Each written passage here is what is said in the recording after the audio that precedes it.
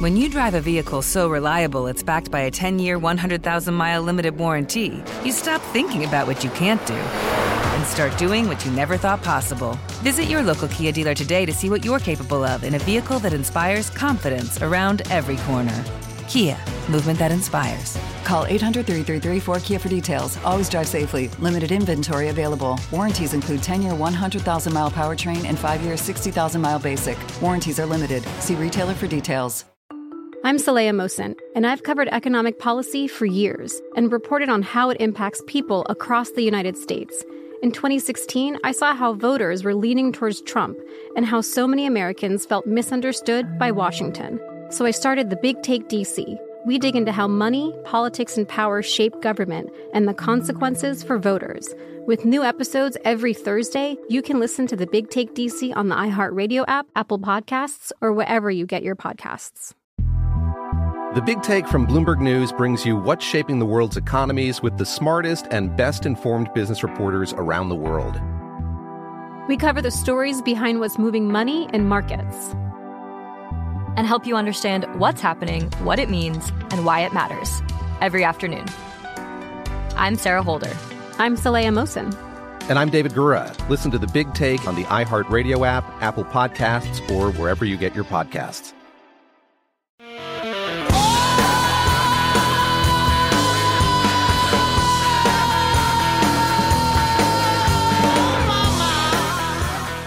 Ladies and gentlemen, they gave me a list here. The first person I was instructed to call on was Kelly O'Donnell of NBC.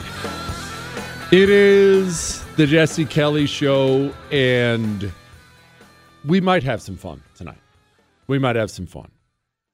I have always promised you that I will be frank with you. I've never promised you I'm a good person. I've never promised you show content or phone calls or anything else. I've promised you I will be honest with you. I am full of hatred and rage right now.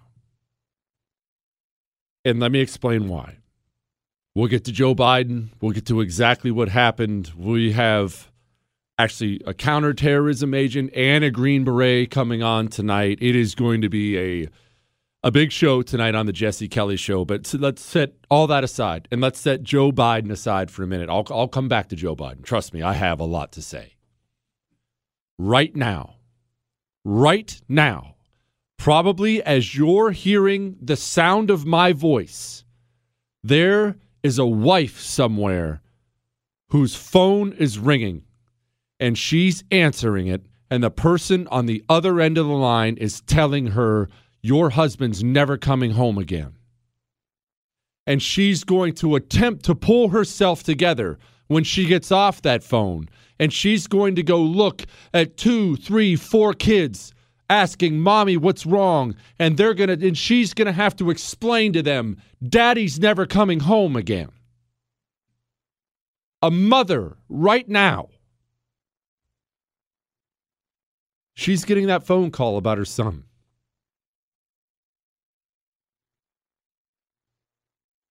There aren't words to describe how angry I am. It's not about the death and the phone calls and the tears. It's about the fact our warriors in this country have been so cheated repeatedly, time and time and time again, by the disgusting scumbags who hate this country and run this country. I hate them all. I know I normally give you laughs and jokes and we have fun on this show. I am so full of hate right now, I can't do it. I hate these people. Joe Biden and all the rest of them can all go screw themselves. Those people didn't have to die. You know why those people died? You really want to know? Why is that wife getting that phone call? Why is that little girl or little boy asking, why, Mommy, why? Why is Daddy never coming home? Why is that happening right now? So the Biden administration could have a celebration on 9/11 about getting out of Afghanistan. That's how sick these freaking people are. That's the kind of monsters who run this country. And I'm not going to sit here and I'm not going to put a smiley face on it. And I'm not going to tell you it's okay. You should see the text messages I have today. I talked a buddy out of suicide 45 minutes ago. I'm going to attempt to do a quality show for you this evening. I make no promises that I won't break out into absolute rage. And what I just saw, I was outraged before that disgusting press conference I just saw out of the person who's supposedly the commander-in-chief, that doddering, half-functioning old fool. I was mad before then. And then, this was the part, I'll be honest with you, this was the part that put me over the edge. This was the part that put me over the edge, listening to this scumbag. Being the father of a Army major who served for a year in Iraq, and before that was in Kosovo as a U.S. attorney. Stop. I can't take it anymore. Stop. You don't get to stand up there and try to emotionally manipulate the United States of America after your bumbling idiocy just got people killed today. That's all that was. Don't you dare. My dead son. My dead son. We all know about your dead son. Sorry. Doesn't cut it. Doesn't cut it. Don't you dare pull that with me. And then he pulls out the Bible as it says in the book of Isaiah. No, you're the commander-in-chief. You're the commander-in-chief. You and your political hack communist scumbags who run this country, you made the decision to yank our people out of the country without evacuating a single civilian, without destroying any of our equipment. You armed the people we've been fighting for 20 years. You screwed it up so bad you got shamed into going back in. Now we're trying to hold the corner of some stupid airport instead of securing an actual airfield with security. And because we have United States Marines who signed up to fight and die for this country, we have them standing on some 5-foot wall like bumbling idiots. You're the reason they're dead. You got them killed, Mr. President. You and the scumbag losers that surround you. Lloyd Austin, you got him killed. Resign. Chairman of the Joint Chiefs, Milley, you resign too. How's your white rage looking now, you piece of garbage? You're all scum. Those phone calls I told you, they're happening now. Right now is the worst night of some wife's life. Some mother's life. As a parent, we've all had a moment. Every single parent has had a moment where you have, at least it goes in the back of your mind, what if I get that phone call one day? Your son was in a car wreck. He's not coming home. Your wife, she has terminal cancer. She has a week to live.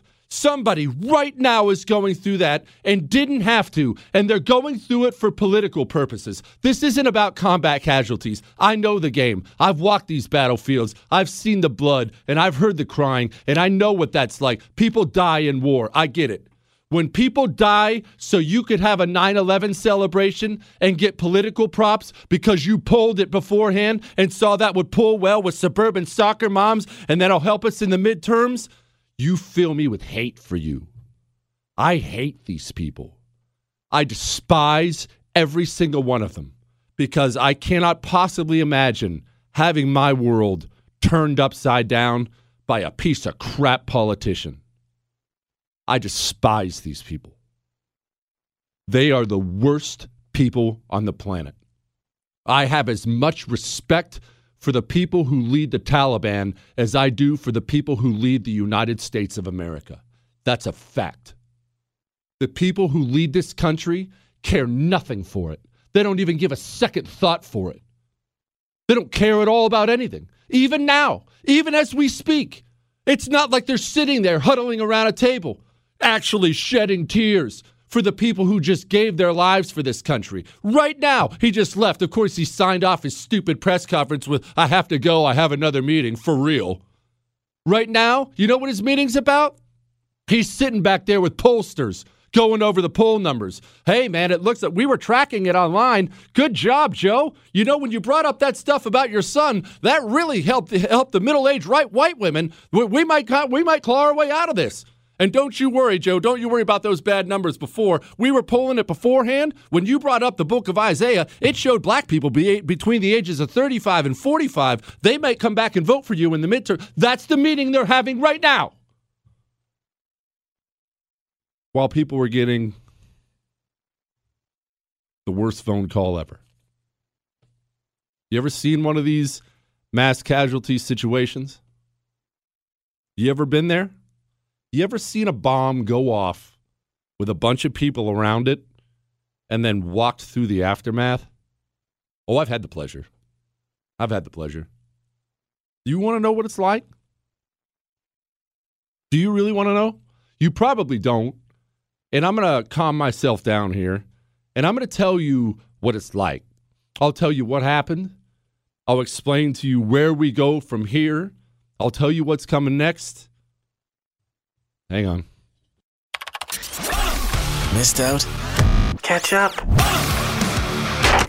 JesseKellyShow.com.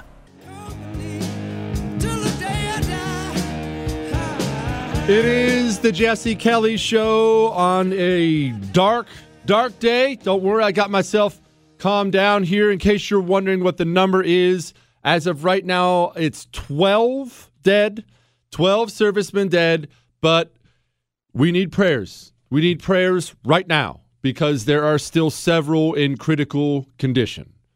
And that's not even counting the Afghans. The Afghans, there's a lot more than that. You need to keep in mind something else. I was going to play the audio for you. I'm not going to bother now. We're part of the Afghans. There are kids in there. Some guy had a 5-year-old girl die in his arms. It's a really, really, really bad scene and really didn't have to happen. And look, until you've walked one of these things and you trip over somebody's foot, you don't know. Until you see how these injuries pan out. Because even in the movies, they don't do them like they really are. How horrible they really are. You know what? You know one thing they never show you in the movies, and I know this is going to sound strange, but I'm just giving it to you just straight from the heart. They don't tell you how people's faces get mangled. You know, everyone can picture what a blown off leg or hand or arm looks like. They don't ever show you a blown off jaw. You don't know till you look at it. You don't know till you hear it. Because remember, as you're walking through one of these incidents, friends and loved ones wondering if their son, daughter, mother, father, sister, brother, wondering if they were involved in it, they come looking, right? And they come looking and they come digging through dead bodies, praying for the best. And when they finally see the worst, you hear it. You hear it for sure. It's not a great sound. It's not one you forget. You smell it. There's a smell to it. And it's not something you forget either. So our response today, General McKenzie got up before Joe Biden spoke. By the way, the reason I'm not playing you more of Joe Biden's speech is because it was the most enraging thing I've ever seen. We don't have a functional man. It wouldn't come across on radio if I played it to you. You can see it in his eyes. His eyes don't look right. Chris, did you see what I was talking about?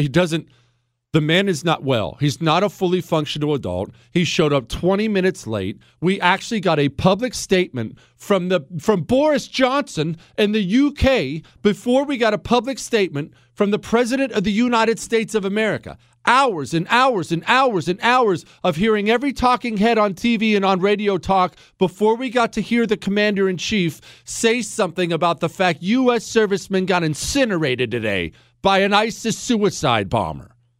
Hours before we heard from him. And then he finally stumbles up there with his stupid mouth hanging open. And then, you know what, Chris? Play this part again. This part drives me crazy because this is what I've been seeing a lot of lately. I've been seeing a lot of them say, wow, the media is finally stepping up. What a fine moment for the media. The media really getting out there and finally criticizing a Democrat. I haven't seen this in ages. Oh, be serious. If you're a member of the media, and you spent 4 years telling everybody you speak truth to power, and you're one of the defenders of democracy, and you know all that stupid stuff they said about Donald Trump when they were covering Donald Trump. and the President of the United States, after spending hours and not taking any questions for a week, says something like this, you have an obligation. Ladies and gentlemen, they gave me a list here. The first person I was instructed to call on was Kelly O'Donnell of NBC. The first person I was instructed to call on?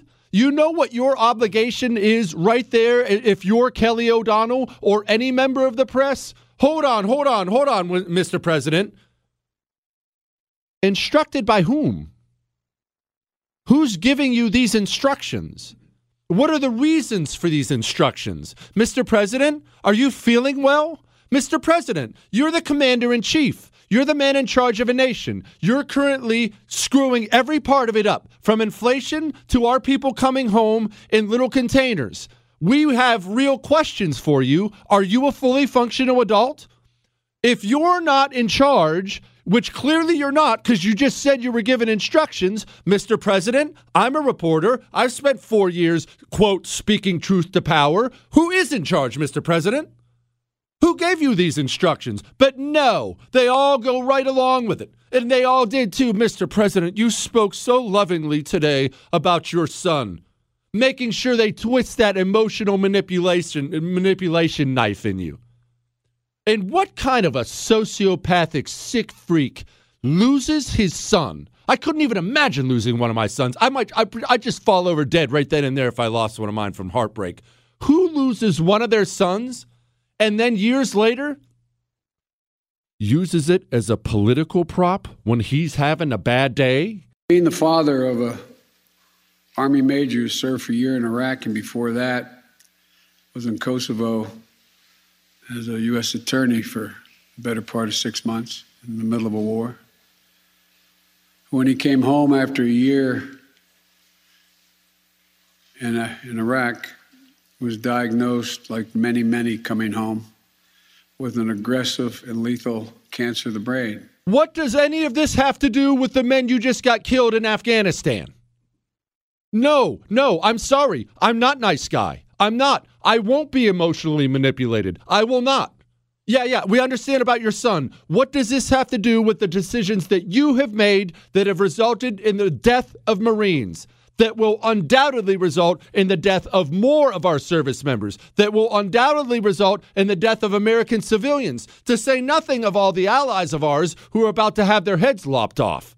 Oh, do you doubt that's going to happen? Guess what else came out today? And nobody found a way to ask a question about this. All those reporters who speak truth to power, guess what came out today? Since we're relying on the Taliban to let people through the checkpoints, we want to let through the checkpoints. Guess what we gave the Taliban? We gave them not only a list of American citizens and green card holders, we gave the Taliban a list of our Afghan allies. The Taliban are currently going door to door murdering our allies. We simply offered them a list. Oh, hey, Ahmed, don't bother going door to door, man.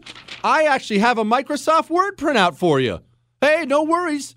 Here's his identity. Oh, hey, I included a picture with it. And none of our reporters speaking truth to power could manage to ask that question. Now you understand what I've been saying all week, don't you? Now you fully understand what I've been saying all week about who we are right now as a nation. And I understand I upset some people, and people called in and they were upset because it hurts to hear. And I know it's going to hurt to hear it again. Nevertheless, I'm not your mommy. It's not my job to powder your butt for you. I'm me. We are the aging lion on the safari. We have been kicking everyone around for a long time. And they've been wanting our spot, right? It's good to be top lion. Everyone brings you food, got all the chicks you want. Life is good, right? Only problem is everybody wants that spot, and sooner or later Father Time comes and you start walking around with a limp and you're looking a little skinnier than you used to look.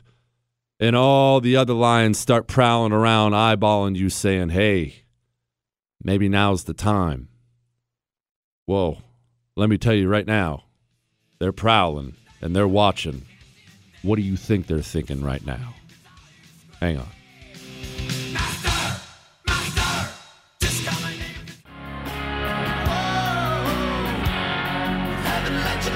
It is the Jesse Kelly Show, and lest I forget, I can't forget, tomorrow it'll be a bit sunnier. Tomorrow's going to be an Ask Dr. Jesse Friday, as it always is on the Jesse Kelly Show on Fridays. For you new listeners, and I realize we have a bunch, if these numbers are to be believed, for the new listeners, on Fridays, yeah, we hit any big stories. Obviously, we'll always hit any big stories that come out, but the day is about you and your questions. There's no guests. There's no phone calls. It's the questions you email in. Jesse@jessekellyshow.com. Jesse@jessekellyshow.com. Send in your questions. What questions, you ask? Anything. And I mean anything. They can be political. It could be about history, employment, employers, men, women, relationships, food, travel. It can be stupid. It could be totally stupid. We love stupid. But we love Chris, right? Email Jesse@jessekellyshow.com. Try to put Ask Dr. Jesse in the subject line. All the emails go to Chris, and we get a bit more now than we used to. And he's having a hard time sorting through all of them. All right, back to the task at hand. But before I get to this Joe Biden thing, which absolutely, it's unreal to me. It's going to upset me again, so let's discuss exactly what happened. In case you're unaware, in case you've been out. It appears it was ISIS. ISIS has taken credit for it. Couple bombs went off at the airport in Kabul. Now, I'm going to try to explain this to you as best I can. At a military base, at a military establishment like Bagram, the air base we had over there, you don't get incidents like this. Why? Well, you have certain amounts of security set up. It is fortified. One, there's no wall there's a huge wall for them to go over. They're not going over your walls. Yes, you have walls, but you have watchtowers. They're not getting over the walls. They're going to die before they ever get to the walls. Two, when you have a situation where you're bringing people in like this or sending people away, you have a long, also fortified filtration system, basically, is the best way I can describe it, where you can get in and out. Like vehicles. You'll see in a movie, maybe a movie with terrorists in it, if they're even allowed to make those anymore. I realize every terrorist has to be a white guy now, but if you have a movie with Islamic terrorists in it, you'll see undoubtedly a scene where they're driving a big truck up to the gate, and all of a sudden they just step on the gas, and there's a big bomb in the truck, and he drives right up to the gate and he blows them up. And that stuff has happened to our guys, so I'm not going to say that's unrealistic, but we have learned over time. So now you can't do that anymore. You can't just hammer the gas and drive up. They have big, massive, fortified barriers, so your car has to weave very, very slowly, left and right and left and right. So, like, you see what I mean? Everything is set up to avoid the suicide bomber getting anybody or getting very many people, which is why it was so critical to hold on to Bagram Air Base, because then that allowed us to bring all of our American civilians there and get them out safely, and you wouldn't have had a massive influx of Afghanis. We gave up the airbase. And we pulled all of our people out. We left all the equipment there, and we left all of our civilians there. So now what happened? It turned into a political problem. Again, remember this. Remember, you're very mad today. As you can tell, I'm very mad today about our guys we lost. The Biden administration is not. Nobody. Not one. Not one of those people will shed a single tear tonight about the people we've lost. For them, this is only a political problem, and the only thing they're going to shed a tear about is the potential political fallout. Does this sound like somebody who's worried about our troops? Do you bear any responsibility for the way that things have unfolded in the last 2 weeks? I bear responsibility for fundamentally all that's happened of late. But here's the deal. I wish you'd one day say these things. You know as well as I do that the former president made a deal with the Taliban. That he would get Sounds like he's pretty busted up over it, right? Definitely taking responsibility for all that.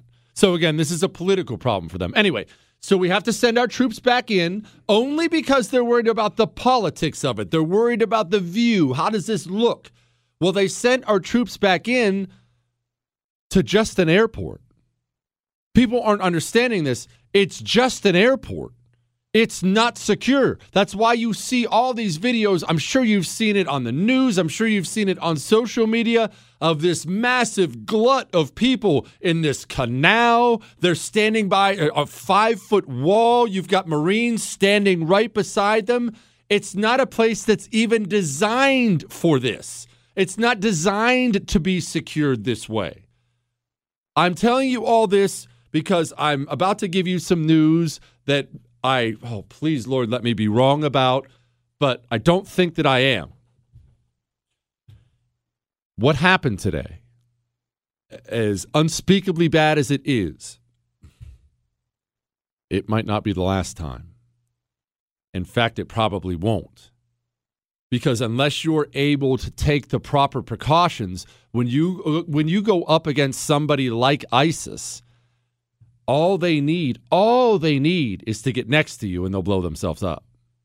We can't keep them from getting next to us. And we've created this massive funnel where every scared person in Afghanistan is trying to get through the gate. So you can't properly filter everybody. You can't possibly properly filter everybody. People are going to get through. And we're in such a position of pathetic weakness on the world stage.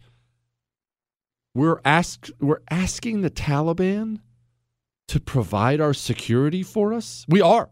They've come out with multiple public statements today. Well, we're going to rely on the Taliban. We're going to bank on the Taliban getting our people out. The people we've been fighting for 20 years, the people who hate our guts, we've outsourced the security of any American civilian we can't get out in time, and they're openly admitting they won't get them all out. We've outsourced the security of those Americans to the Taliban. And the Taliban, they're the ones running the checkpoints. Now, I do have to explain something about the different groups who are over there right now because it can get confusing when you talk about these different radical Islamic groups. One, there is the Taliban. You don't need to think about them as a foreign terrorist organization. They are a terrorist organization, but not foreign. They have a goal. It's to dominate Afghanistan. They want to impose their extremely strict Sharia law on Afghanistan. And they're monsters, right? They're complete barbarians. They're horrible. You also have Al-Qaeda. Now, Al-Qaeda and the Taliban, they are best buddies. Brothers, cousins. I mean, look, the leadership is a crossover. Oh, this Taliban leader's been in the Al-Qaeda forever. So you don't necessarily need to think about them as separate. Although Al-Qaeda, as we well know, we're coming up on the 20th anniversary of 9/11. Al-Qaeda is all about the export business. They want to come attack us here. They want to attack Israel in Israel. They want to attack foreign powers, foreign people they hate, mainly Christians and Jews. Okay, that's them. Then there's ISIS. People think ISIS and Al-Qaeda and the Taliban, they're all the same. They're not all the same. And people forget how truly, truly demonic and evil ISIS is. Well, how they were thriving, of course, under Barack Obama, who couldn't even use the words radical Islamic terrorism. They thrived under Barack Obama. You forget who these people are. You forget what they're capable of. You forget what they want. And this is going to come back to this rant I've been on lately about being too nice. You forget why they still have so much of their leadership intact. Do you want to know why they have so much of their leadership intact? I'm going to tell you in just a second. We'll talk about who they are and where they come from. But just first and foremost, it's a dangerous world out there. You know it. Every time you turn on the news, you're getting a face full of it. It is a dangerous world out there. Husband and wife driving home from dinner, get stopped at a red light, get swarmed by an angry mob, which is just, apparently that's something that's going to happen on a regular basis now. They get the door open, the driver's side door open, God forbid, and they get their hands on the husband and start dragging him from the vehicle. By the grace of God, he had a Hero 2020 non-lethal weapon. Manages to get his hands on it, puts two in the chest of his attacker, It's non-lethal, but you want to die. This pepper irritant in it is absolutely debilitating. The attackers back off. He gets back in his car. To this day, husband and wife sleep soundly in their beds. I own one. Go do the same. Go to hero2020.com. Use the coupon code Kelly for a special discount. Hero2020.com. Coupon code Kelly. State law restrictions may apply. Truth, attitude, Jesse Kelly.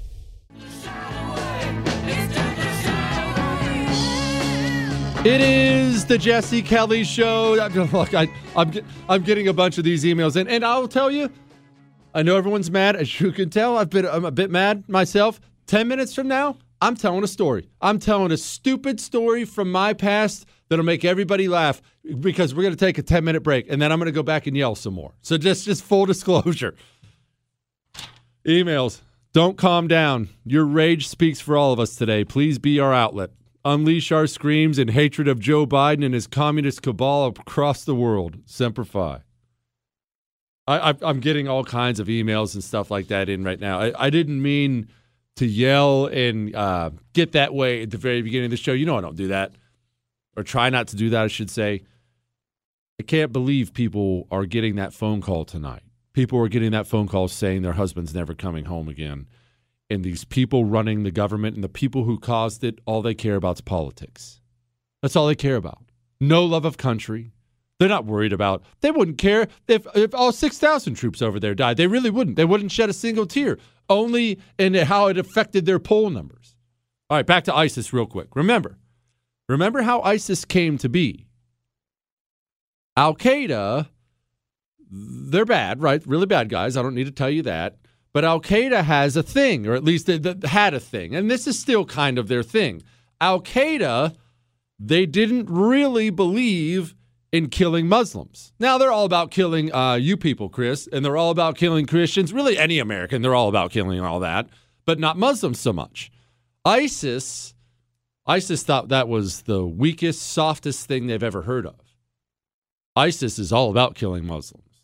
ISIS has stormed into maternity wards in Afghanistan, not even with bombs, with rifles, and gunned down all the new mothers, and then walked in and gunned down all the newborn babies. We've had this talk before on the show. ISIS is easily tied for the most evil people who've ever walked the planet. As much as you hate Nazis, they're as evil or more evil than Nazis. Chris is a Jew, and he says more. They are that bad. They never had the capability. They never had the money and the infrastructure to pull off quite the amount of death the Nazis did. But these people are just as evil. You have to these are demons. That's who got us today. And the Taliban put out some public statement condemning it, and no one knows if we can trust that. Remember, the Taliban put out a public statement condemning it. Who's running the checkpoints people have to get through to get to the airport? Anyone bringing that up? You hear anyone else bring that up today? I know I've been told for a week we're not in control of the area outside of the airport. American civilians can't go through the checkpoints. What checkpoints, I asked? Taliban checkpoints. The Taliban are in control of all the checkpoints around the airport. So how did somebody with a bomb strapped to him, either in a chest piece or a backpack, how did he go strolling right through the Taliban checkpoints? And don't tell me the dudes running the Taliban checkpoints aren't perfectly aware of how to look for a suicide bomb. That's how these guys grew up. It's like you and I going to social studies. They know all about suicide bombs. That's how they grew up. And our responses. General McKenzie said this today, and I had to have Chris play it for me twice because I couldn't believe what I was hearing. Going after ISIS. Yes, if we can find who's associated with this, we will go after them. We've been clear all along that we're going to retain the right to operate against ISIS in Afghanistan, and we are working very hard right now. I'm sorry, did he just say if? If we can find who's responsible? Is this what we are now? And this was Blinken. Remember, this is not some chump. This isn't some dude on the side of the road. This is the Secretary of State speaking. The Taliban have made public and private commitments to provide and permit safe passage for Americans, for third country nationals, and Afghans at risk going forward past August 31st. The United States, our allies and partners, 114 in all, issued a statement making it clear to the Taliban that they have a responsibility to hold to that commitment and provide safe passage. Just want everyone to be clear, that's actually illegal as well. The Taliban are formally a terrorist organization. We are not allowed. It is illegal for the United States of America to strike any kind of an agreement like that with the Taliban. The Taliban are classified a terrorist organization. We're not even allowed to strike deals like that with the Taliban. But remember, never forget this. Remember what all the people who run this country have in common. We talk about it endlessly. And as soon as you understand it, everything makes sense. Joe Biden's speech makes sense. Pulling out of Afghanistan makes sense. Going back in makes sense. Leaving again makes sense. Leaving the Taliban in charge. It all makes sense when you simply accept that thing that is so hard to accept. All the people running your country now. One, no love of country. None. Oftentimes, flat out hatred of country, but no love of country. They're not huddled around a table right now wondering about how they can do what's best for America or Americans or American allies. They're huddled around a table right now wondering about their poll numbers. That's one. Two, this part is really, really important. If you're confused about deals with the Taliban, why deals with the Taliban? Two, these are all people, they don't reside in the real world. They grew up, almost all of them grew up upper middle class or rich. They went right from there to academia, which is the ultimate bubble in the world, right from academia to some government agency or interning for some congressman somewhere. These people have never resided in the real world. Therefore, they think the real world has somehow changed. These people genuinely think, I bet we can come to an agreement with the Taliban. I mean, they are in charge now. Why don't we just set something up with them? I mean, look, we're going to ask really, really nicely. Surely the Taliban are okay with that. No, I don't know what you're worried about. We're going to ask nicely. We're even going to say, please. And then, of course, they're going to see the error of their ways. That sounds like lunacy and idiocy to you, which, of course, it is. It's both those things. But you reside in the real world. These people do not. These people, and this is why I've been so adamant about encouraging you to run for office. You think to yourself, well, they went to Harvard and Yale, and I'm not qualified. No. They're not qualified. You, normal person, you're the most qualified person there is. Go run. All right. We still have counterterrorism agent Drew Berquist. We have Green Beret Terry Schappert. We're going to stop all this nonsense for 10 minutes, though, and tell a funny story in just a second. Hang on.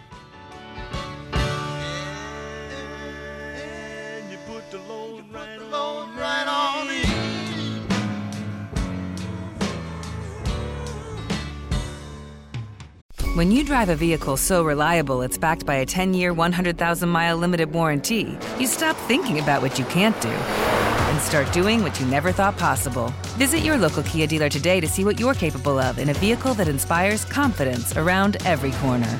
Kia, movement that inspires. Call 800-333-4KIA for details. Always drive safely. Limited inventory available. Warranties include 10-year, 100,000-mile powertrain and 5-year, 60,000-mile basic. Warranties are limited. See retailer for details. The Big Take from Bloomberg News brings you what's shaping the world's economies with the smartest and best-informed business reporters around the world. Western nations like the U.S. and Europe. Mexico will likely have its first female president. And then you have China. And help you understand what's happening, what it means, and why it matters. He'll get his yo-yos to Europe in time.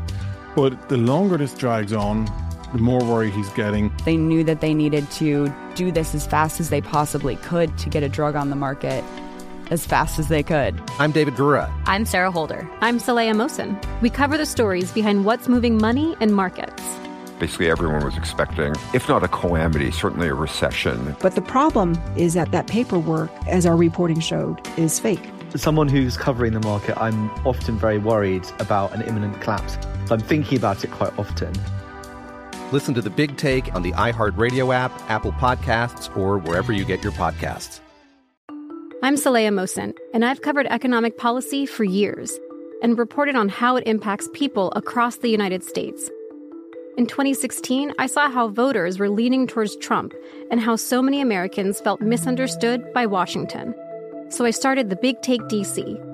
We dig into how money, politics, and power shape government and the consequences for voters. It's an election year, so there's a lot of focus on the voters that TikTok is reaching. The initial reaction is like, oh, things are looking so resilient.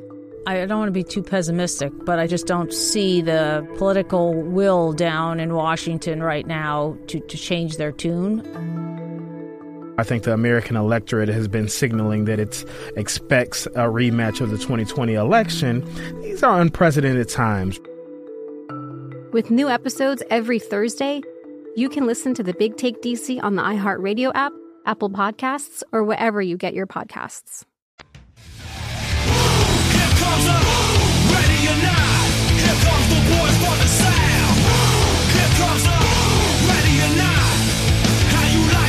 It is the Jesse Kelly Show. I realize that was a heavy hour. I can't promise you I'm not going to go right back to it shortly, but I thought, man, all this tragedy, all this ugliness out there, let's tell a story. Let's get away from Afghanistan. Let's get away from death. Let's get away from all that for a minute. I don't know about you. I need a break. I need a break because here's what happens. When things are going south, oftentimes they keep going south for a while. And if you allow yourself to go there, it will take you further south than it needs to go. Tonight actually might be a really great night. Might be a really great night. For you, take a day off. I don't mean a day off of work. I mean, you maybe need a day off of work. Take a day off of news, politics. Maybe it's time. Maybe it's time to walk away from it. Spend a little extra time with family. Spend a little extra time exercising. Spend a little extra time in prayer. Maybe it's time to take a day and just get away from it. When's the last time I told you the story about when I murdered my son's fish? Been a long time, hasn't it, Chris, since I told that story? You know what? I think we need that story tonight. So let's begin at the beginning. This is back when my kids are, I would say, 6 and 8. Roughly 6 and 8, somewhere in that. It was very close to that. Maybe 5 and 7, somewhere in that realm. Now, my oldest son, James, he has an allergy. A pet hair allergy. It's not the end of the world most of the time. If he gets around a dog or a cat or the petting zoo, we've all been to a petting zoo with our kids, he will get hives, itchy hives, and it'll get into his eyes. He'll have to start rubbing his eyes, and we have to give him Benadryl. Now, I have to clarify, James is a high-strung kid. He's always moving. He is never seated. Even when he does things you would traditionally consider lazy, he burns more calories than you or I do in a day where we exercise. What do I mean by that? I mean, James will, if we let them play video games, which we do, we monitor it, but if we let them play video games, you or I, if we played video games, we would sit down with the little controller thingy in our hands and play video games. James has to stand. James has to leap and jump and laugh. And James will burn 10,000 calories playing an hour of video games. That's the kind of kid he is. Where am I going with that? Well, when he gets his allergy, his pet allergy, the only thing we found that really clears it up for him is something like Benadryl, like some kind of allergy medication. Well, it makes him lethargic and tired, and he hates it. It just drives him. So that's a long way of saying we had never had a pet. Yeah, now, you know about Fred now. We'll go into that in a little bit. But we had never had a pet. It was just something we didn't want to do. Well, boys are boys. Boys want pets. Boys want pets. So at some point, we finally agreed. Look, they want a pet. They really wanted a dog. Every kid wants a dog. Every boy wants a dog. we agreed to get them a fish. And now I figured, what harm could a fish do? And I know you're going to say, Jesse, you're such a monster. But I also thought to myself, this will be pretty easy. Yeah, you got to spend a little money on the aquarium thing right up front, but the stupid thing's going to die in 2 or 3 weeks. And then they get to experience the heartbreak of losing a pet, and you have to pretend to care. And then we can move on and be done with the whole pet thing. I very naively got in my head this was just going to be a quick one-off. They'll get their little pet fix, realize pets kind of suck, and we'll just call it a day. That's what cold-hearted, cold-blooded Jesse thought at the time. We go to the pet store. They're so excited. We let them pick out fish. They were betas. Betas. That's the kind of fish, isn't it, Chris? I wasn't talking about the Air Force guys. I was talking about the what? All right, they were betas, beta fish. We buy them the aquariums. We buy them the fish. We buy them a couple little the ornament thingies that go in the aquarium. You know, the sunken ship and all that. And there we go. Now, I brought up James and his pet allergy. There's also Luke, our younger child. He was the 6-year-old at the time. Again, I think he's 5 or 6. 6-year-old. Luke got bored with his fish pretty quickly. Luke's one of those super genius types. He's never had anything less than like a 97 in school. He doesn't even really put in much of an effort. It just, everything is easy for him. He's one of those types. So those types, yeah, it's nice to be smart sometimes, but smart also bores really easily. I know, because I'm such a super genius. What, Chris? Anyway, Luke gets bored with his fish pretty quickly. Gets bored with his fish, really is pretty neglectful about feeding his fish, cleaning everything, doing these things. And I'm thinking, oh, this works out perfectly. His is going to die. James's is going to die pretty soon, too. And then we'll be pet-free once again. And see, kids, I told you, pet sucks. We're good to go. James, the pet hair kid, James takes meticulous care of his fish. And I mean meticulous care. He is feeding it not only every day, at the exact moment he's supposed to feed it every day. James is ready by the time. I mean, he could not possibly be better. Mr. Responsibility. And of course, because there is no fairness at all in this life, James's fish dies after like 2 weeks. The one who's taking care of it. Luke's fish doesn't.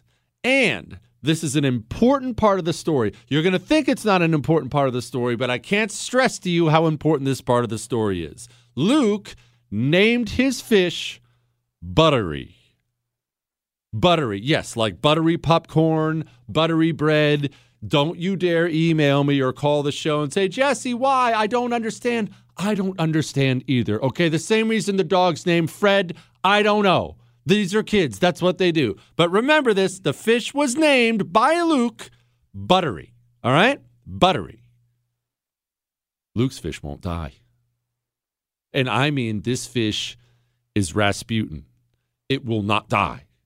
He does feed it like every few days, but not nearly as often as he should. We're trying to teach him to be more responsible. He won't. And forget about a couple weeks. We're in like the 3 or 4 month realm now, and this fish is still not only not dead, it appears to be healthy as a horse. We've got a problem. We have Christmas coming up. We, in general, I shouldn't say in general, every now and then we will travel for Christmas. Go see her family, go see my family. This was a year we were supposed to go see her family for Christmas. We were scheduled to go see her family. Now, I was still selling RVs at the time. I couldn't take that many days off of work because in sales, and by the way, I love your emailed stories about how well you're doing in sales. Jesse at jessekellyshow.com. Quick side note, fellas, you're looking to make a living, don't have a college degree, give sales a shot. Something like RVs, you can make 6 figures easily wearing tennis shoes to work every day. It's hard work. It's good work. You can provide for a family like that. We're talking the old lady with the diamond ring on her finger and having a nice little house, kids going through school. We're nice living. Anyway, setting that aside, I'm still selling RVs. I can't take that many days off of work because you don't sell, you don't eat. Again, there's some stress that comes with the job. You don't sell, you don't eat. Wife has to leave early. She's scheduled to leave earlier than me by a few days. Well, we still have this fish. We have this fish, and it's not dying. And we have to have a debate separate from Luke on what we're going to do with Buttery the fish. And it's a short debate. The wife still lies about that debate to this day, trying to make herself look better. But the answer we came up with was, I was going to wait till they took off. And after they took off, I was simply going to flush the fish down the drain. Yes, I understand. You can call PETA and all these other things. I realized it was a live fish. It's a fish. Get over it. I was going to pour the fish down the drain. To which the wife agreed. The wife agreed. I just want to make sure I'm stressing that. Wife and kids take off. That day, I decide to do the deed. No need to wait till the last minute. In case you're curious why we decided to do that, it was either flush the fish down the drain or I have to give a stranger access to my home to feed a fish my son doesn't even care about while I'm gone. That's not going to happen. How did things go wrong from there? I will tell you in just a second. Then we'll get back to more Afghanistan stuff. But first and foremost, protect your money. Look at how insane the world has gotten right now. And there's not like there's some indication out there that things are about to get better, that things are about to turn around. We are probably in for some chaotic times. Okay, that's fine. Doesn't mean we have to cry in our cereal in the morning. It does mean we do have to take steps to protect ourselves, though, don't we? One of those steps is calling Oxford Gold Group and making sure you have some real gold in your possession. Not a piece of paper, not an email saying we're holding some gold for you somewhere. I mean delivering real gold you can hold to your doorstep. Call 833-995-GOLD. That's 833-995-GOLD, Oxford Gold Group. Tell them Jesse told you to call. They will take special care of you. 833-995-GOLD for gold you can hold. Missed out? Catch up. JesseKellyShow.com.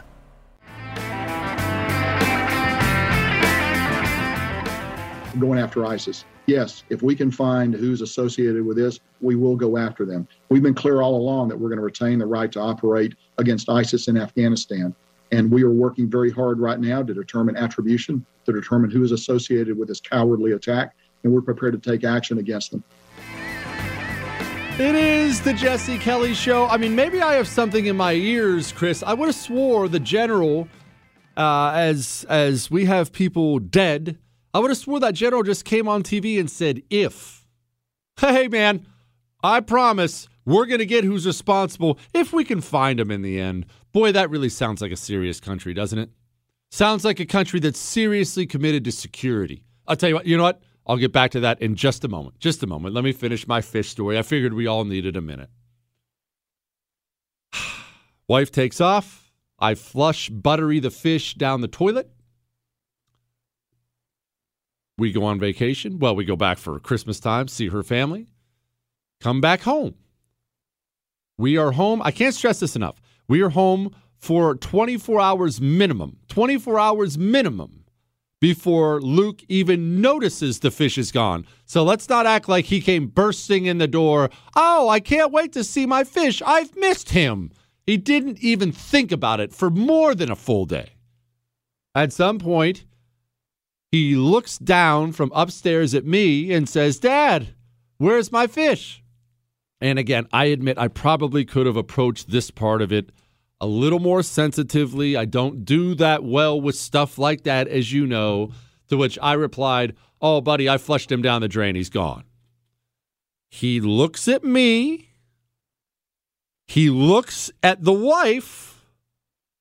And you can tell, they both lie about this to this day. You can tell the wheels are turning. He's thinking, and again, this is my 4.0 perfect student. This is my quick study. Luke is 10 years old, And a lot of people say this about their kids. It's 100% true. Strangers verify this. Luke could sit down and have dinner with you and your friends, and you would enjoy it. Like, he's just a very fast kid, very charming, he gets it. Gets it. So, again, I know what's going through his head. And he looks at me, and he looks at her, and he looks at me, and he looks at her, and he sees the look on her face, and that's what got him. It was such fast thinking on his part.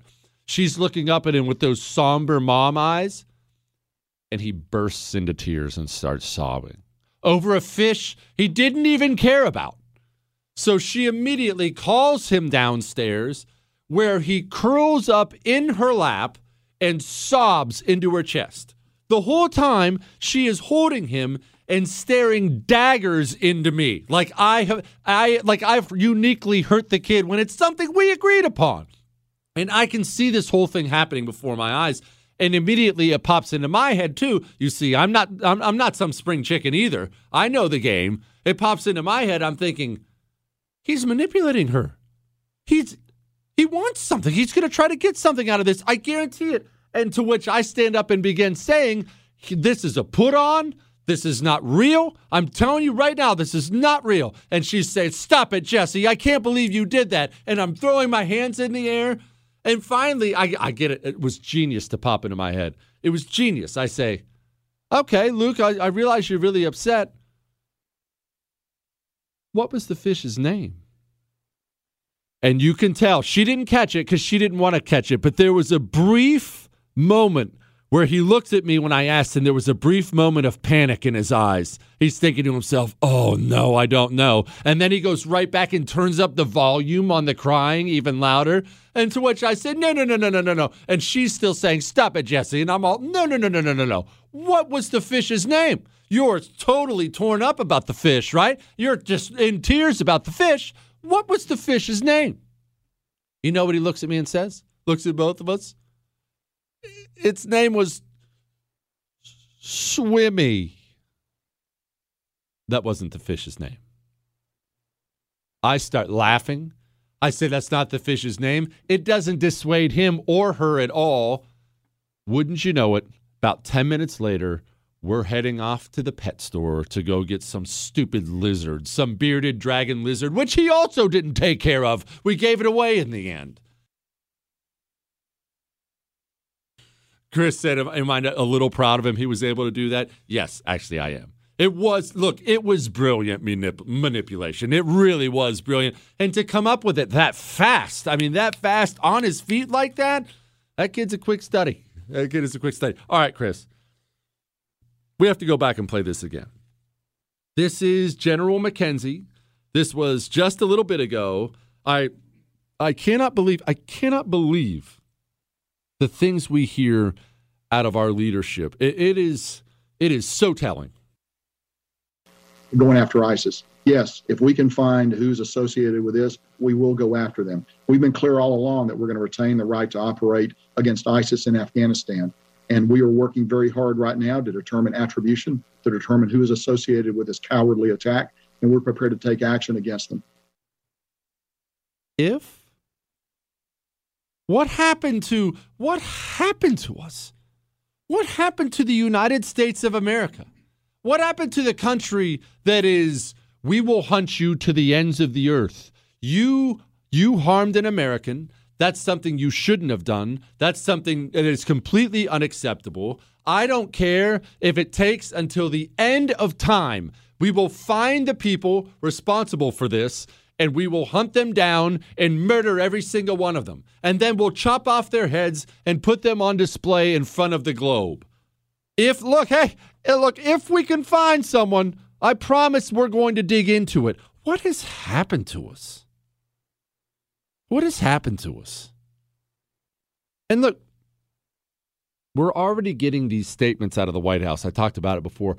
We're already getting these statements out of the White House that you remember what Blinken said? You remember what Blinken said? This is, for the Secretary of State to speak like this is amazing.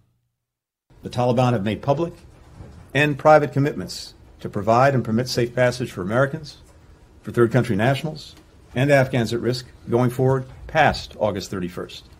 The United States, our allies and partners, 114 in all, issued a statement making it clear to the Taliban that they have a responsibility to hold to that commitment and provide safe passage for anyone who wishes to leave the country, not just for the duration of our evacuation and relocation mission, but for every day thereafter. I'm going to say something to you right now, and you're going to think, I guarantee you're going to say, Jesse, there's no way that's real. Jesse, you're making that up. Jesse, that can't possibly be real. It is 100% real. Cross my heart. This is real. Are you ready to hear this? I'll tell you in a second.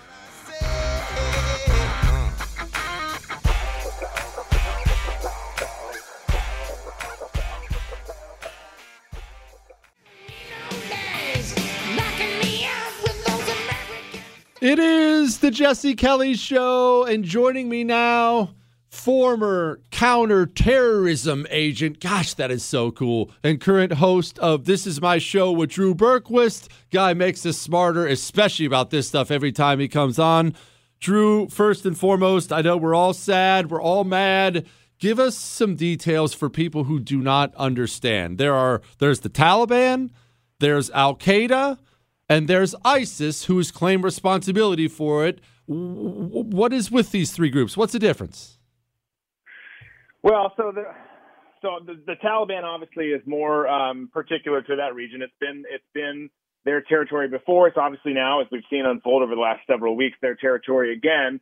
But Al-Qaeda has been there for a long time. Obviously, that's one of the things that we focused on and worked on early on. They had a safe haven there. They were able to launch attacks, not just on us on 9/11, but other places throughout the world. And then as ISIS became a thing, thanks to the Democrats, we saw them start to pop up in Afghanistan over the last several years as well. And obviously, they are more. There's tons of similarities between all of them. Al-Qaeda and ISIS tend to be more foreign fighters. A lot more influence from the Middle East, from Arab countries. But it really does bleed over, and they all kind of work in unison. Do they all want more power? Yes. Do they all have the same goal of killing Americans and Westerners? Yes. So it's not as easy as, and I noticed today how much in the Pentagon briefing after all of this went down, how much they repeated ISIS-K. And they're really pushing that narrative out there, and it's not as simple. These lines are very blurry. It's not clear, and to think that the Taliban had nothing to do with this, I think is categorically absurd. Okay, let's stop there for just one moment, because I think we sometimes forget, why exactly do they hate us so much? These foreign terrorist groups and like Taliban. What is it about America specifically they hate, Drew? Well, a lot of these people are come from more of a Wahhabi cult. They're the radical extremists within Islam. They take and they distort the message of the Quran. They distort everything about what they believe, who they are, etc. And part of that is we are the infidels. We are we are Satan to them. We are the worst of the worst. And the way that they have crafted their message over the years is we have robbed, killed, destroyed all over the world in the name of what they believe is something opposite to what is inherent in them. And as a consequence, they have made it their life mission to target and kill Westerners as a part of this radical ideology of theirs. So they will tie it to certain events, but it goes beyond that. It's deeper than that. And then what happens in the process is beyond the fact that they have a very different ideology, obviously, is we've had these long, the global war on terror, which I know we're not calling it that anymore, but that's stupid. That's what it is. It'll be the global war on terror until the day we die, is against these people, and it recycles, much like we're seeing things recycle in Afghanistan, the Northern Alliance reforming, the Taliban taking control again. You go and we go and we fight these people. We kill their fathers. Their sons are angry, and then they rise up and fight back. And it's just a continual battle, and it will continue again as long as we are alive. Drew, I saw ISIS took credit. Taliban came out today and condemned it. I'm sure that's confusing a lot of people. Please lay out what exactly you think you're seeing here. Yeah, look, I think that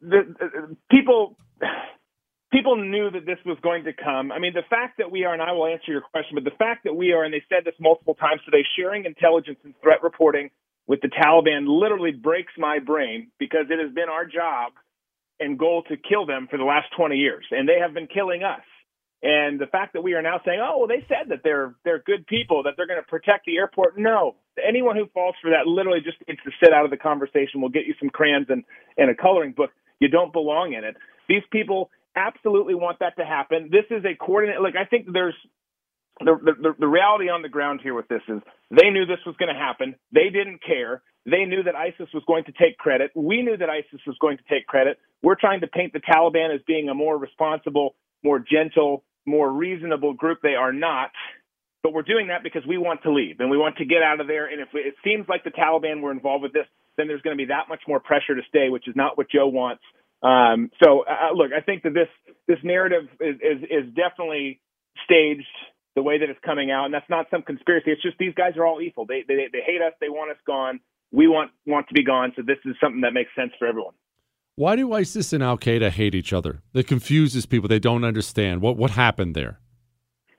Well, I think that you got to understand, too, with these groups, when you hear Al-Qaeda and ISIS, there are so many like splinter groups or factions within all over the Middle East, South Asia, in the Horn of Africa. Okay, so there's not one ISIS. There's a bunch of ISIS. There's not one Al-Qaeda. There's a bunch of Al-Qaeda. Is that what you're saying? Exactly, yes. I mean, there's kind of what you would consider the central branch or what have you, but it's not as easy as that because they're not that structured or organized.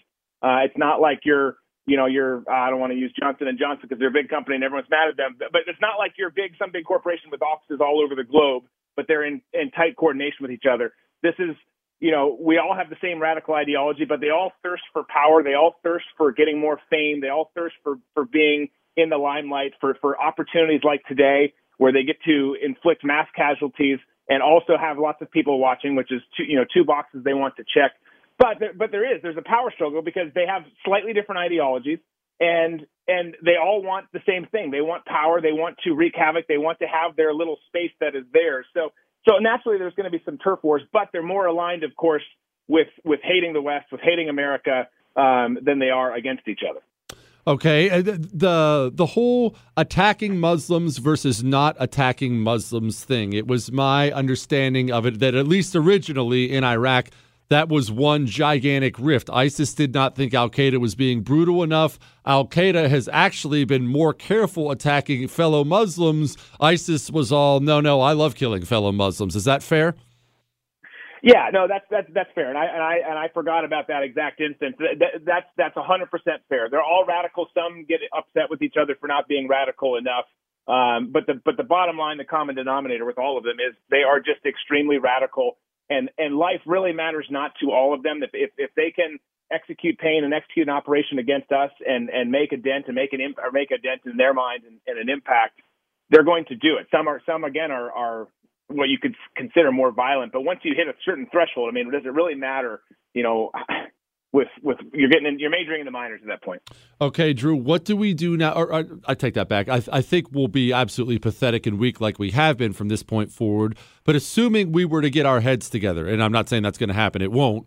What can we do now? We still have all these civilians there. We still are in control, kind of an airport that really can't be secured that well because it's not an American military facility. What can we do now to get our people out? Well, the reality is this. There's two options, and I think you're absolutely right. We're going to take the one that you said. I think we're going to tuck our tail and run, say that the Taliban have been cooperative, even though they haven't. At all. I mean, literally you hear stuff what's going on the ground there from sources, people we worked with who are on the run, who now the Biden administration is sharing their information with the Taliban, according to a report today, which is just again also mind-boggling. But your options are you tuck your tail and run, maybe on the same timeline, maybe a sped up timeline. It seems like it would at least be the same timeline, or you do what we should have done the whole time. You push out further. You let the Taliban know who daddy is and say, look, we are going to do this the way that we want to do it, when we want to do it. If you get in our way, we will kill all of you and we will destroy you. And whether that involves opening Bagram back up for a short period of time or not is TBD. I think there's multiple ways you could do it. But the bottom line, the first thing you have to do is show strength. These guys recognize strength. Right now they see weakness, so they're having a heyday. And they're not only, attacking us and getting things done operationally speaking, but they're having a heyday in terms of manipulating how and when this goes. So it starts with just literally standing up and saying, we are the top dog in the world. We are going to do what we want until we say it's time for us to leave. If that is their goal, which obviously it is to leave.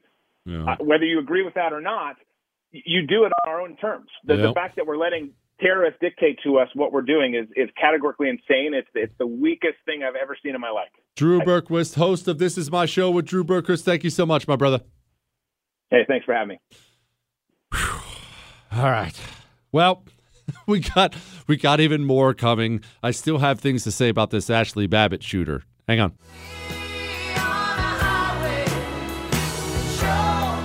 It is the Jesse Kelly Show. I promised you a jaw-dropping quote, and I'm about to give it to you. We had to speak with Drew Berquist first. Obviously, as always, Drew brings it. Are you ready for the most jaw-dropping thing? Look, in case you didn't think it could get worse, this is real. U.S. officials gave the Taliban a list of names of U.S. citizens, green card holders, and Afghan allies to grant entry into the outer perimeter of the city's airport, prompting outrage behind the scenes from lawmakers and military officials. What, Chris? Chris asked if they're a terrorist group. Yes. Not necessarily a foreign terrorist group, that's Al-Qaeda, but yes, they're a terrorist group. And I just want to clarify something. When they say Afghan allies, we gave the Taliban a list of Afghan allies. Those are the very people the Taliban are currently bouncing around the country, murdering in droves. We took our allies who worked with us and fought with us for 20 years.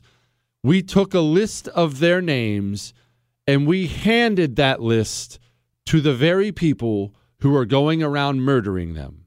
We also are now asking the Taliban, by our own admission, we are also asking the Taliban to grant our people safe passage. Do you still think I'm just being over the top when I say you're witnessing the crumbling of the greatest nation on earth?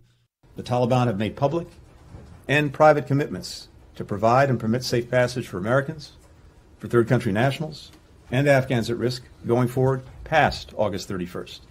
The United States, our allies and partners, 114 in all, issued a statement making it clear to the Taliban that they have a responsibility to hold to that commitment and provide safe passage for anyone who wishes to leave the country, not just for the duration of our evacuation and relocation mission, but for every day thereafter. Do you still think I'm being over the top? Do you still think I was being crazy or just trying to bring you down the other night when I said what you're witnessing in real time is something your parents never could have imagined, something your grandparents never could have imagined? Do you still think I'm crazy when I say the next 10, 20, 30 years in this country are going to look nothing like the last 10, 20, 30 years? Because you must understand, as angry and sad and torn up as I am right now, as angry and sad and torn up as I am about the people we lost today, on a macro level, taking a step back from that, the world is watching. The world is taking notes. The world watches when the President of the United States stumbles in a speech. The world, this is crazy because Americans don't look at the world that way. We just never have because we've all been number one. We've always been number one. The world watches when the president seems like he's in a bad mood. They take notes. When the president seems like he's in a good mood, they take notes. When America speaks, the world listens. What do you think they're doing on the world stage when we just take our allies, chuck them in the side of a... We basically handed our allies over to the enemy. We won't protect our citizens. In fact, we're being very obvious and very honest about the fact we don't even have any intention of getting all of our people out by the deadline we've been given. Congresswoman, what is your confidence level that the U.S. can get everyone out of Afghanistan that we want to get out by August 31st? I would assess that as being pretty low. I think if you do the math, just simple math about how many people we believe that we need to be successful at extracting, whether our own people or those who have helped us, 6 days from now, we aren't able to accomplish that number of people. So I'm a little bit less than optimistic about that particular date certain. We're not even pretending that we'll be able to pull this off. We're not even pretending. And again, setting aside your love of our troops and your love of our allies and stuff like that, the world watches when we say insane things like this. I would say that this is now on track to be the largest airlift in U.S. history. And that is bringing American citizens out. It is bringing our Afghan partners out. It is bringing allies out. So no, I would not say that is anything but a success. Boy, that aged well. You know, I shouldn't even say these words, but in fairness to Jen Psaki, that was before ISIS walked up to our checkpoint at the gate and incinerated a bunch of our service members.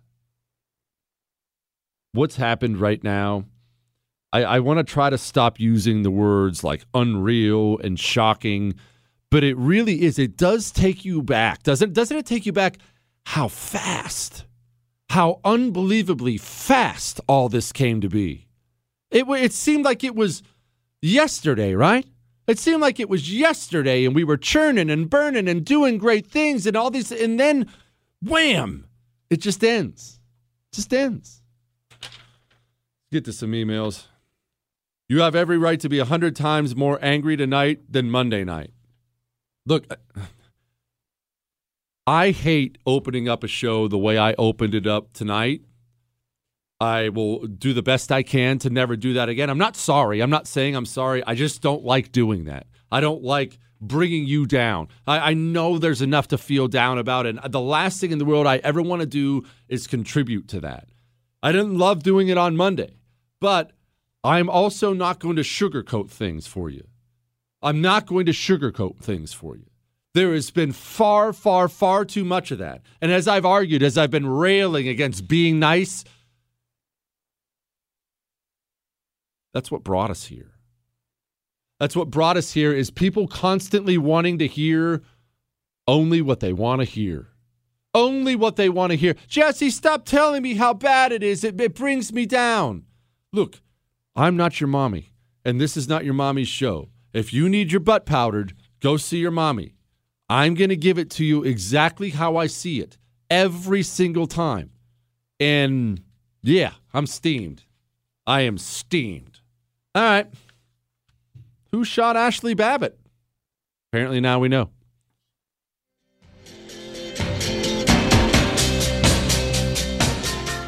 This podcast is sponsored by Cloud Optimizer. As a business owner or IT manager, are your cloud investment costs going up and you don't know why? It's time for Cloud Optimizer. As you migrate your business to the cloud, what you're spending and why you're spending it can get a little hazy. But Cloud Optimizer clears up the mystery and puts the cloud to work for you. Cloud Optimizer starts by analyzing usage patterns, right-sizing resources, leveraging discounts you may not be aware of, implementing automation, and much more. And by reducing unnecessary expenses and maximizing performance, Cloud Optimizer guarantees you a savings of 5 times what you spend for their service. As you utilize cloud-based services more and more, you don't have to lose sight or control of your spend. You can stay agile, streamline your costs, and optimize your performance, plus save significant money with Cloud Optimizer.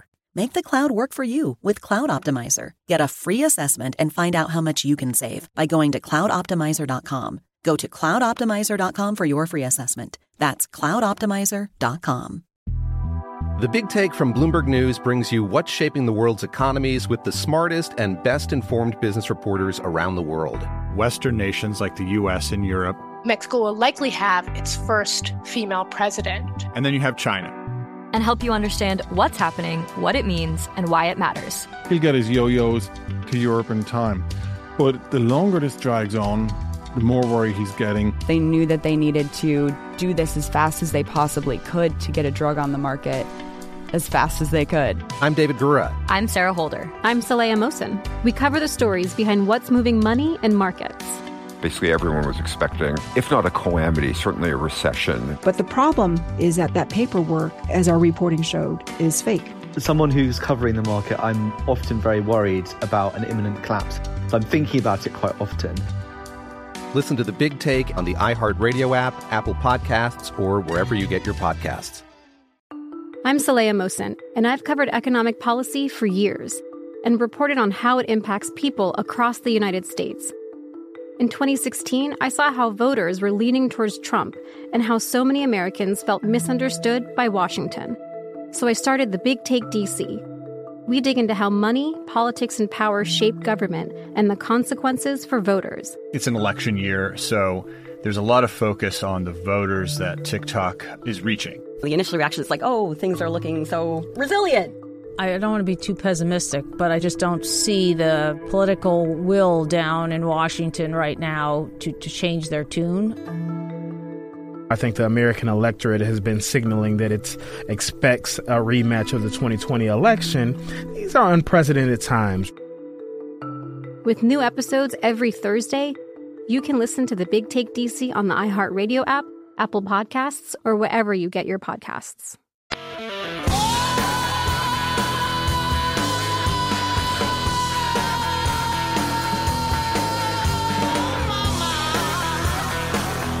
It is the Jesse Kelly Show, and yes, I know it has been a heavy, heavy night. I almost didn't even want to go into this tonight. So I'm just going to speak briefly on it because there's going to be plenty of time tomorrow and whatnot to go into it. Before I forget, once again, tomorrow is still an Ask Dr. Jesse Friday. Get in your questions. Jesse at jessekellyshow.com. Jesse at jessekellyshow.com. For you new listeners, I realize there are a bunch of them. For the new listeners out there, Fridays, we answer your questions. The week is heavy enough, as evidenced by tonight. Obviously, if there's more big news, we always hit that on Fridays. But in general, Fridays, it's no guess, it's no nothing. It's answering your questions. What questions, you ask? Anything.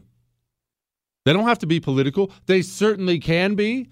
You want to talk politics? Fine. Email Jesse at jessekellyshow.com.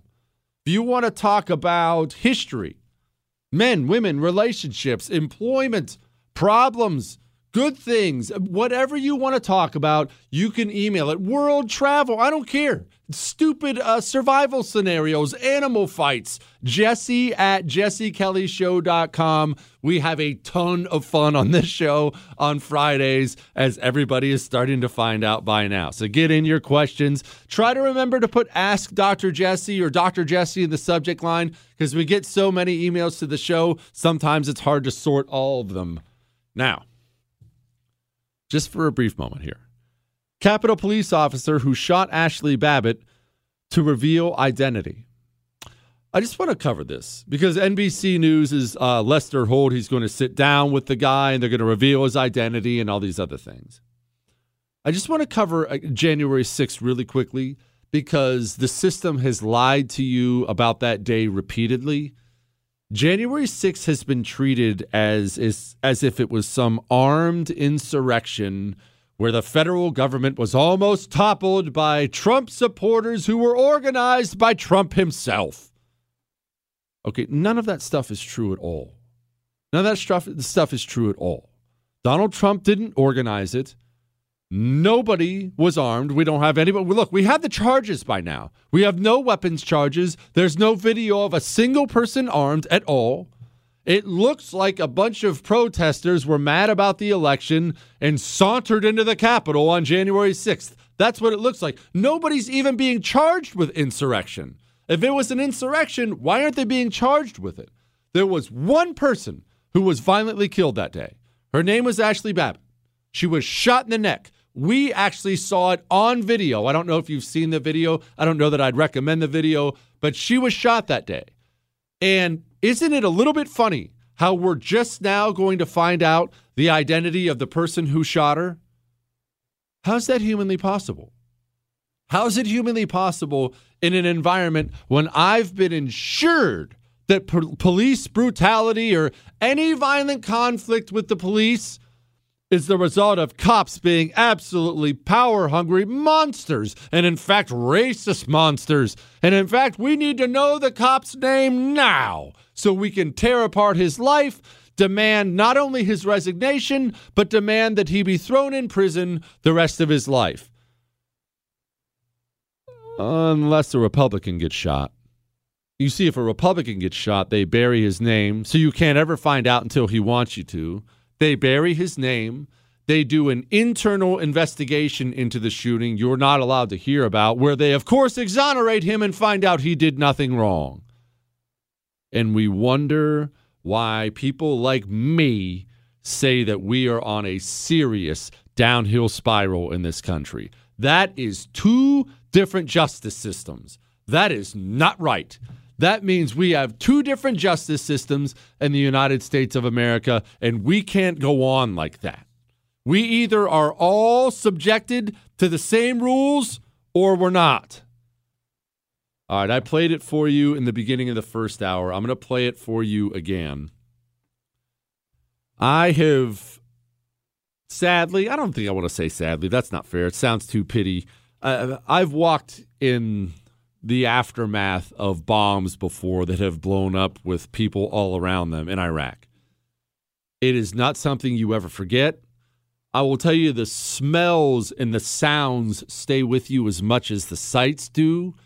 But I thought the audio is not the best quality in the world, but I thought this Afghan translator trying to describe what it's like having a 5-year-old die in his hands, I thought he did a pretty good job conveying what it's like. I'm an Afghan translator for the United States Marine Corps. I was over here to go to the airport and get on the plane and get out of here. There was an explosion that happened inside the crowd. A lot of people got hurt. I got a baby girl that she was 5 years old. She died right in my hand. I don't know what exactly going on over there, but I think some of the Americans, they got hurt too. And so people are running around. Right now I have some casualties with me in my vehicle, and I'm taking them to the hospital. You can hear it in his voice. It's not something you ever forget. And I do assign blame. We've gone too long in this country saying things like, well, we'll have time to look back on it, or it wasn't really, look, it was nobody's fault. Yes, it was. Yes, it was people's fault. Of course it was people's fault. Don't do that cop out with me. Don't you dare attempt that with me. That is garbage. That's immature, childish garbage. It didn't have to happen this way. We could have brought in our American civilians when we still had Bagram and got them out safely. We absolutely could have done that. And then destroyed our equipment on the way out, making sure it never falls into the hands of the Taliban. And then once the civilians are gone and we've destroyed our equipment, then we slowly but surely and methodically get our troops on planes, say goodbye to Afghanistan, and let the chips fall where they may. But we didn't do that. And it's not complicated as to why. They're trying to, this is what you're going to try to see in the coming days. I promise you're going to try to see this. They're going to try to make simple sound complicated, because that's what people do when people are guilty as sin. That's what people do. They try to make simple complicated. I get home from been out with a couple of my Marine buddies I haven't seen in a while. Get home. Turns out I missed dinner that the wife made. Where have you been? Well, I mean, you have to understand what happened. If there was the traffic was so bad, and then I got caught up with a couple things. And I mean, look, it's a lot of stuff. You wouldn't really understand what was okay, you're lying. You're lying. Simple is simple. People who are guilty make things try to sound complicated all the time. And you're going to see a lot of this out of Joe Biden and Jen Psaki and Lloyd Austin and Milley and all these losers in the coming days. Well, I mean, there were a lot of ins, a lot of outs. They'll use big words you don't understand, too. The thing is, with the MRAP on the FOP, and they're not doing that on accident. They know that you don't know what these words mean.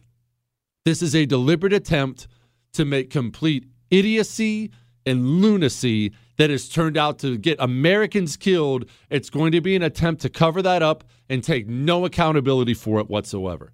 That's how these people operate. That's how these people operate. They don't care. They don't really genuinely care. That's what it comes down to. None of these people are crying themselves to sleep tonight. That's tough to accept, isn't it?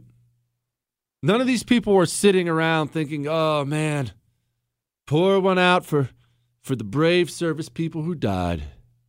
They don't think in those terms. Because what have I been telling you? Time and time and time again. What have I been telling you? Deep down, there's no love of country.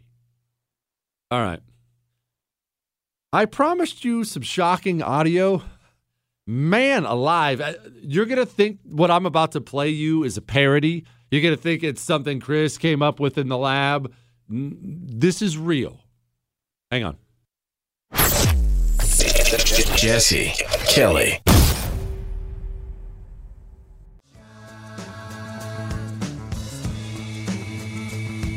It is the Jesse Kelly Show. And before I get to your emails, I have to play you. I've told you, look, I've used this line before. You're going to think this is a parody. You're going to think that this is something like a bit we came up with. This is a real ad in Australia. And before we play it, I just want to say, we talk a lot about the Second Amendment on the right. We talk a lot about guns and training with weapons and getting ammo and things like that. If you don't listen to this ad and think to yourself, thank God American citizens have a bunch of firearms, then you don't truly understand the nature of government and the people you have in charge. This is Australia. This is real. We need to keep our people safe, and we desperately need to find an alternative to hotel quarantine. We model this on Howard Springs. Everyone's got a balcony, everyone's got fresh air. We think that it's an ideal location. You know, we would like to see international aircraft coming into Wellcamp, and we would welcome those arrivals, and 3 minutes later they're in their beds. When you look at the flow-on effect to the local producers for food, 3,000 meals a day, when you look at the flow-on effect for the 400 plus jobs through construction, it'll be a great thing for Toowoomba, it'll be a great thing for our region, it'll be a great thing for the Queensland and Australian economy. In case you weren't sure what he was talking about there, I didn't describe it to you ahead of time on purpose, because what were you thinking? He's describing the fresh air and how wonderful the balconies are, and man, that sounds nice, right? Shoot, how much does it cost to get in there? Do you know what it takes to get in there? You have to get coronavirus. That's the new regional quarantine center where they're going to forcibly put you if you get coronavirus. Did you notice the music too? Play it one more time. You know what? Play it one more time. The best part, now that you know what it is, the best part, I think, for me, is the music. You know what it sounds like? It sounds like you're sitting in an Australian timeshare presentation. Come look at the fresh birds and all the jobs. We need to keep our people safe, and we desperately need to find an alternative to hotel quarantine. We model this on Howard Springs. Everyone's got a balcony, everyone's got fresh air. We think that it's an ideal location. You know, we would like to see international aircraft coming into Wellcamp, and we would welcome those arrivals, and 3 minutes later they're in their beds. When you look at the flow-on effect to the local producers for food, 3,000 meals a day, when you look at the flow-on effect the 400 plus jobs through construction, it'll be a great thing for Toowoomba, it'll be a great thing for our region, it'll be a great thing for the Queensland and Australian economy. Man, I want to get down on that timeshare. Doesn't that sound nice?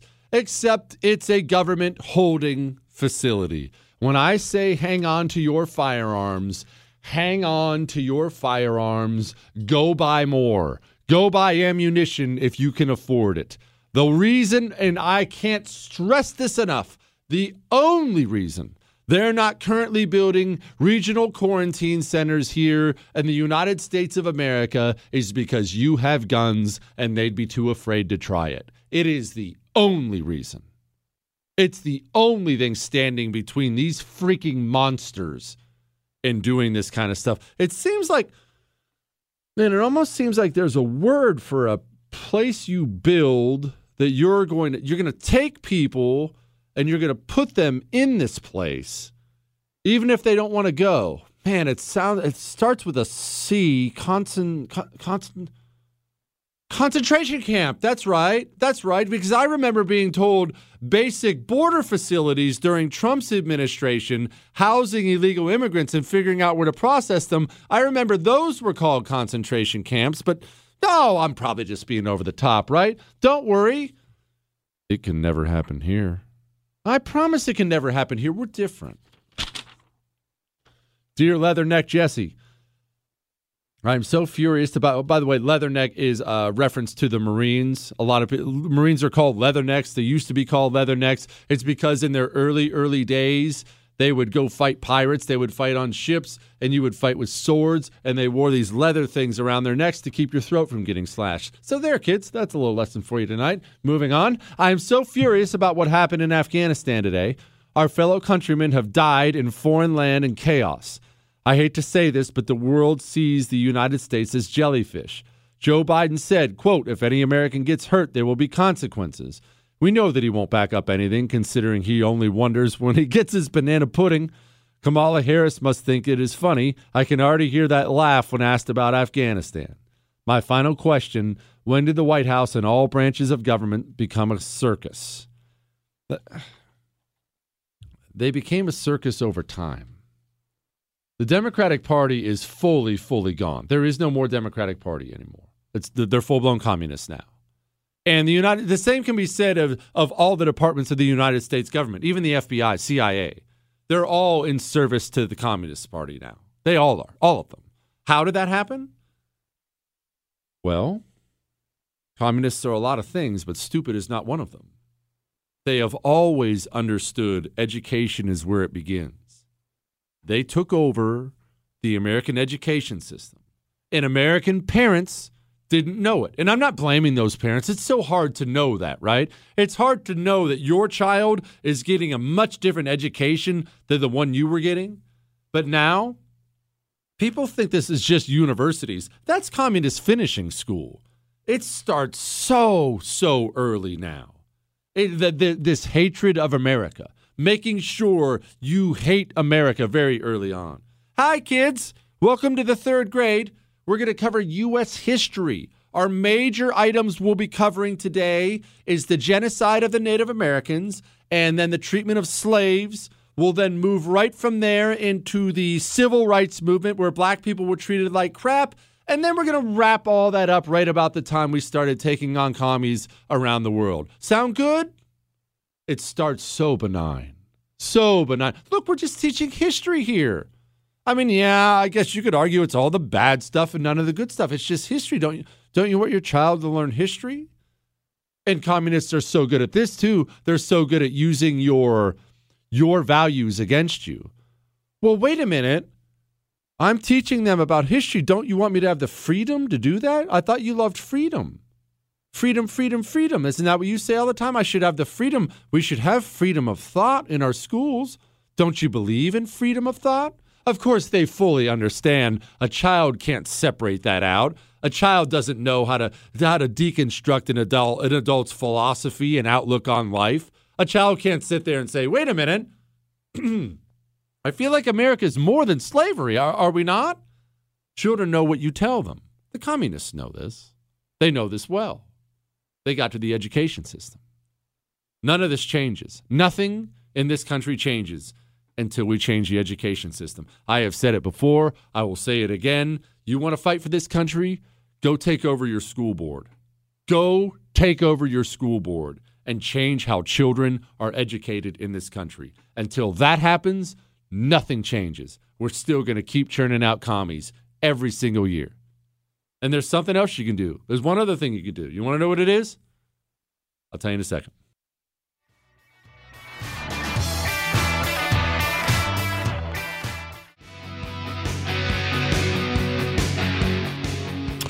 It is the Jesse Kelly Show, and obviously he's one of your favorite guests, one of my least favorite guests, but I don't even have the heart to give him crap tonight. You know, I've been pretty frank about how full of absolute hatred I am right now. I am assuming he's feeling probably the same. Joining me now, my friend Terry Shepard. He was a Green Beret for about 10,000 years. He's a legend in that community. He now hosts Hollywood Weapons, which I would recommend you watch. Terry, I just feel like the fighting man has never been done right in this country, at least not for a long, long time. And I'll be frank, man, it sickens me. I can't even be completely honest about all the things I'm feeling at the moment. Yeah, normally you and I would exchange pleasant insults as brothers in arms do, and I got nothing. Here's the thing, man. I don't know about how you feel right now. I mean, we're watching the collapse of America in real time, and you know.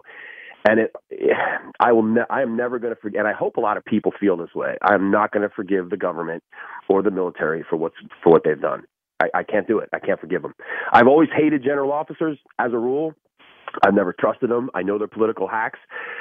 But this is we're now reaping the whirlwind of decades of political, educational indoctrination. Like you and I were talking about this the other day.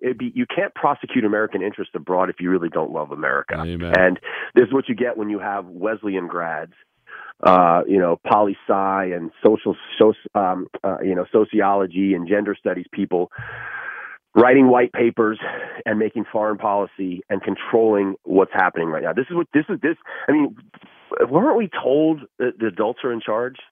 I think we were. We were told the adults are in charge, that everything was going to be fine, that respect was back on the world stage. Yep. Terry, we have a general on camera just a little bit ago saying, well, if we find out who's responsible, we'll go after them. When did we become pathetic? When did we go away from, if you touch an American, we'll hunt you to the ends of the earth in other planets and then murder you on camera? When did we become this, man? Because it seems like it was 5 minutes ago. Well, that's the thing. There is a bright side to this, man, and I'm really serious. I think, and it sucks that we've lost people because of it, and we've lost our economy, and we're getting close to losing everything. But at least at some point now, if you don't see the rot that was there in this termite-infested house that we live in, then I don't know what to tell you, you know? And I feel like it's all in front of us now. So now we do actually have a very clear choice of I mean, if you don't want to believe it, I mean, sadly, the problem is, too, I mean, if you just go on the social media platforms, there are people still refusing to see it. They just don't want to see it. It's the same, you know, I was saying something before about Australia, you know, like if you sit there wondering like, how could Australia let this happen? Just understand that a fair portion, almost probably half of our country would welcome that kind of treatment, you know, and our government, military, and law enforcement will be happy to give it to you. They're kind of doing it now anyway. So, I mean, but for people who are maybe not quite that way or not quite the way you and I are, I hope that they can just see, well, listen, man, this is everything's got to be gutted from, and it's not going to, and that's what's disappointing to me. I see what has to happen. You've been talking about it for years, and I just don't know what happens at this point now, because if you don't see the wrong of what's happening now, then I have no commonality with you. Like, how do I share a country with people who are cool with this or are going to justify it? I just don't know how I can. Speaking with Green Beret, Terry Shepard, and host of Hollywood Weapons. Terry, explain to me this. Explain to me, how do we get the warrior class back in charge of the military? Because you mentioned general officers, and everyone knows how much I despise officers anyway, and I really, really right. despise those. I despise those types. But it wasn't always this way, was it? I mean, I had a source I love and a source I really trust from within the Navy tell me not a single naval officer from World War II, all those great admirals, not one could make it past LT today. They'd all be run out of the service. Okay, how do we fix that, man? That's bad. Man, I wish I was a smart guy on this, because I think it would have to be completely gutted from top to bottom, and I think there's too much money, prestige, and Raytheon contracts to do that. I don't know, Jesse. I really don't know how you fix it. It can be fixed, but it's going to also take a different mindset, and I think too much of the country does not have that mindset, and it's bad. I mean, we really are, and we have been for quite a long time. We are lions led by lambs, and It's too bad too, because what bothers me right now too, and you know this, I've been on the phone all day with my friends, different friends, even guys who are plugged into people on the ground there and telling me that they're literally hamstrung. The best guys we have, I'm not going to say who they are. You know who they are. Some of the best guys we have been for several days now just not allowed to do anything. And so I just don't know how that gets fixed. It can get fixed. Maybe we have to put less. Maybe what we need to do is put less emphasis on PowerPoints and education and more about kicking ass. And if you can't kick ass, then you're gone. And if you're a we have to get rid of the politics of that. But it's so intertwined, man. Right? Like like General Milley, he's a special forces guy. He was a special forces guy. Do you know what my community thinks of him right now? I mean. I'm glad you brought him up, because that was actually going to be my next question. How does that happen? I mean, with all due respect, as much as I hate your guts, Green Berets are the best I've ever known. They're the best I've ever known. I was a stupid, below-average Marine, so I'm just a fan like everyone else. And I know all kinds of SEALs, and I know some Delta guys, and I know Green Berets, and I know some Marine Force Recon, and obviously I love them as well, and Air Force PJs. The Green Berets are the best. The best. And how does some lifelong warrior turn into some dork talking about white rage in front of Congress? Terry, how does that happen? Well, I appreciate you saying we're the best. We're the best at what we do, but we have very specific jobs. Unconventional warfare, guerrilla warfare. We are the best at that. But there's other studs that are better at, I think, at other things. Milley, the problem we have is kind of what we're talking about. I don't know what he was like when he was a captain, like a team leader, because you have to be a captain to be in special forces. You come from, a lot of those guys come from like the infantry. Who knows what he was like as a platoon leader? Maybe he was a stud. I think what happens is actually probably at their younger career paths, they're probably pretty damn good. They're probably hard chargers, and they're probably aggressive, and they probably get stuff done. As they progress in rank, though, things start changing, because now you're not dealing with the guys on the ground. Now you're dealing with, well, we got to please this, and we got to turn this report in. We got to make this look good. This is all dogged. And I think they start buying into. They believe their own hype at that point. And so as they climb further up the ladder, they become more obligated to a political, kind of good old boy system that will protect them. That will protect. These guys are protected, Jesse. These dudes get lobbying jobs. They get huge pensions. They sit on the board of defense industries. And so I think that money and that prestige, that career, that bar, that star, that becomes the end all for them, and not leading dudes in combat. I don't know how you change that mindset except to get rid of guys like that. But it's such a jacked up system right now. I mean, it's got us where we are right now. I mean, literally, whether you like it, it's so funny because the people going, but Trump. Hey, Trump's not in office. There's a certain other president that's in office, and he had a military staff and advisors that did this or planned this, or I should say didn't plan this, and it was so done for political and other. I didn't know what their considerations were. No, the stuff they did militarily is so bad, so tactically inept, that I think every one of those guys needs to be fired and just publicly thrown eggs at on stage. Gosh, it drives me crazy. And make fun of their small endowment when they're naked. Terry, I see the airport. I see the layout of the airport, and I see the security nightmare it is, and it makes me want to kill somebody. But whatever. All right, Terry Schappert, I would highly encourage you, follow him on social media, watch his show, Hollywood Weapons. Thank you, my brother. Semper Fi to you. And I'm sorry about your brothers, Jesse. I'll pray the rosary for them today. Appreciate it, man. I don't know how we fix it. Look, he nailed it. I don't know that there's a way to fix it except for ripping it up and rebuilding it, which means you and I, we got a long way to do it. Long way to go. We got a lot of work to do. All right, let's set that aside for now. You still need a good night's sleep tonight. So do I. I definitely do. I need a good night's sleep tonight. MyPillow. MyPillow right now has the sale of the year.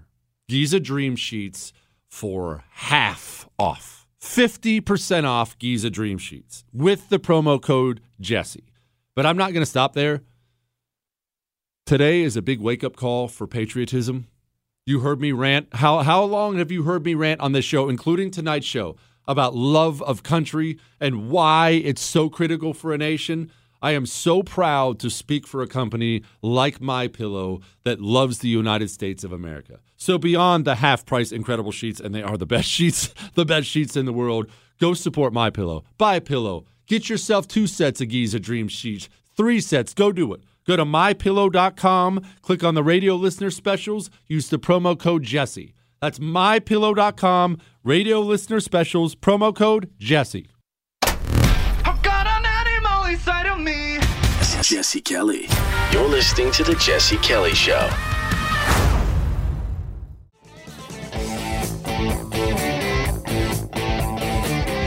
It is The Jesse Kelly Show. And before I forget, I'm going to try to get to these emails. Before I forget, tomorrow is an Ask Dr. Jesse Friday. For you new listeners, what does that mean? It means we answer your questions all day. No, yeah, if there are any big stories, we'll hit those. But there's no phone calls. There's no guests. There's the questions you emailed in. What questions you asked? Anything you want to know. Anything you want to know, you email it to jesse@jessekellyshow.com, and I will either give you an answer or I swear I will lie. I will just lie through my teeth. And look, they don't have to be political. They don't have to be. They can be about history or men or women or relationships or food. You know, we love talking about food, animal fights, travel. Try to remember to put Ask Dr. Jesse in the subject line because we have so many emails, it's hard to sort through them all. But email jesse@jessekellyshow.com. Get your Ask Dr. Jesse questions in for tomorrow. Let's get to a couple other things. The visible start of our decline to weakness really showed its face with Patton and the slap heard round the world. You know the rest. You know, he's not wrong, or she's not wrong. For those who don't know the story, here's the story. Our Italian campaign in World War II was a dreadful, dreadful affair. We never really took over the whole place before they capitulated. And a lot of the complaints about our Italian campaign in World War II was from the leadership, and it should be. We just had dreadful, tentative generals who got a lot of our guys killed. There was a lot of bitterness from our guys who fought in Italy because of how poor the leadership was. What's this have to do with Patton, Jesse? Patton wasn't in Italy. What are you even talking about? I'm glad you brought that up. Patton was an odd man, I will admit that. I believe, if I remember right, I read his biography, but it was a long time ago. I believe he thought he was reincarnated from great generals in the past and stuff. He's an odd duck. However, he's the type of guy you win wars with. There's a story about him. I don't know if it was, I forget which war it was in Mexico. I should think it was the Mexican-American War. I'm going to screw this up somehow. But he goes down to Mexico as a young officer, and he has a bunch of Mexican banditos start riding at him, getting ready to murder him. And he stands there. He's just standing on the ground, pulls out a 6-shooter like the real-life Clint Eastwood, and just guns all of them down off of their horses, and then takes their bodies and straps them to the hood of his Jeep and drives back into camp with their bodies on his Jeep. That's the type of guy Patton was. So Patton is this hard-charging guy. You've probably seen the movie. That's a real speech he gave, I should mention. In fact, the reason I finish my show every time with "That's all," that's paying homage to Patton. That's where that speech comes from. But Patton was all about offense. Move. We don't hold. We don't slow down. Move. Keep your enemy on his heels. And here's what's wild, because the Germans are, well, German. They're the most absurdly organized people in the world, and they had grades on all the opposing generals. They knew who they wanted and didn't want to face here and didn't want to face there. Guess who the top-ranked attacking general they had in the entire war? Guess what his name was? George Patton. The Nazis knew, after studying and looking at this and looking at that, if there's any general you don't want to have coming at you, it's Patton. Okay? Oh, that's the good news. Patton goes down into North Africa, whips our troops into shape, and proceeds to kick the living crap out of the Nazis down there. Boom, wins in North Africa. But Patton, again, not a nice man. Bit of an odd duck. Patton decides to stroll through a hospital, one hospital holding our guys, our wounded guys. We have a couple guys in there suffering from battle fatigue, PTSD. I don't know what word you want to put on it. They didn't have physical injuries. They had mental injuries. Patton didn't believe in this. He thought it was a myth. He thought it was just weakness and cowardice. Pulls his pistol on one, slaps the living daylights out of the other one. FDR starts to catch some heat about this because the American journalists were pretty gross back then too. Start calling for Patton's head. Why did the Italian campaign go so poorly?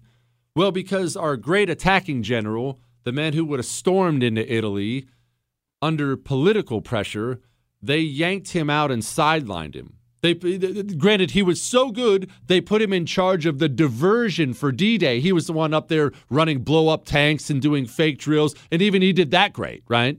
But they took Patton out of the field because he wasn't nice, and they put him in charge of a bunch of inflatable tanks. Well, they should. He shouldn't be slapping injured troops. I wonder if you could ask any one of the men who lost their lives in Italy because of our inept leadership if they were happy they had a nice general or if they wish they had the mean general. Do you see what I mean now? The most overrated quality in the world is nice. It's not an accident. It's also the quality most Americans are obsessed with. Well, who do I want for a congressman? Oh, gosh, this guy, he's talking about cutting spending and stuff like that. Ugh, this guy, he seems so nice. He's got programs, Bill. Did you hear he had programs for poor kids? Doesn't that sound nice? Let's get him. Ooh, Donald Trump. And I heard so many of these because I live in a Republican area. And all the Republican dudes were all about Trump, right? And so I heard all the housewives, supposedly Republican housewives, at all these neighborhood parties we'd have. Oh, I don't know about Trump, though. It just he calls people names. It's not nice. I don't like it. It's not nice. Okay. You got the nice guy. American service members were incinerated today because of the nice guy. Doesn't seem so nice now, does it? When you see those caskets getting hauled off the planes as they arrive back in America, and you see wives sobbing on top of the coffins, I want you to remember your need for nice. I want you to burn it into your brain, and I want you to eradicate any thought of being nice for the rest of your life. Nice doesn't matter when you're leading a nation. We'll be back tomorrow for Ask Dr. Jesse Friday.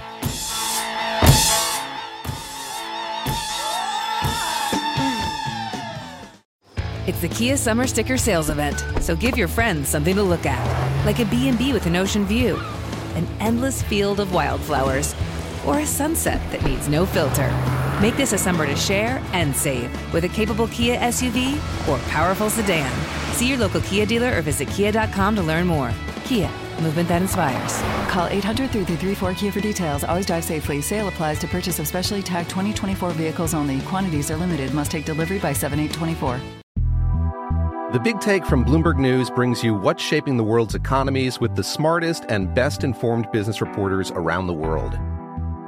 We cover the stories behind what's moving money and markets, and help you understand what's happening, what it means, and why it matters every afternoon. I'm Sarah Holder. I'm Saleha Mohsin. And I'm David Gura. Listen to The Big Take on the iHeartRadio app, Apple Podcasts, or wherever you get your podcasts.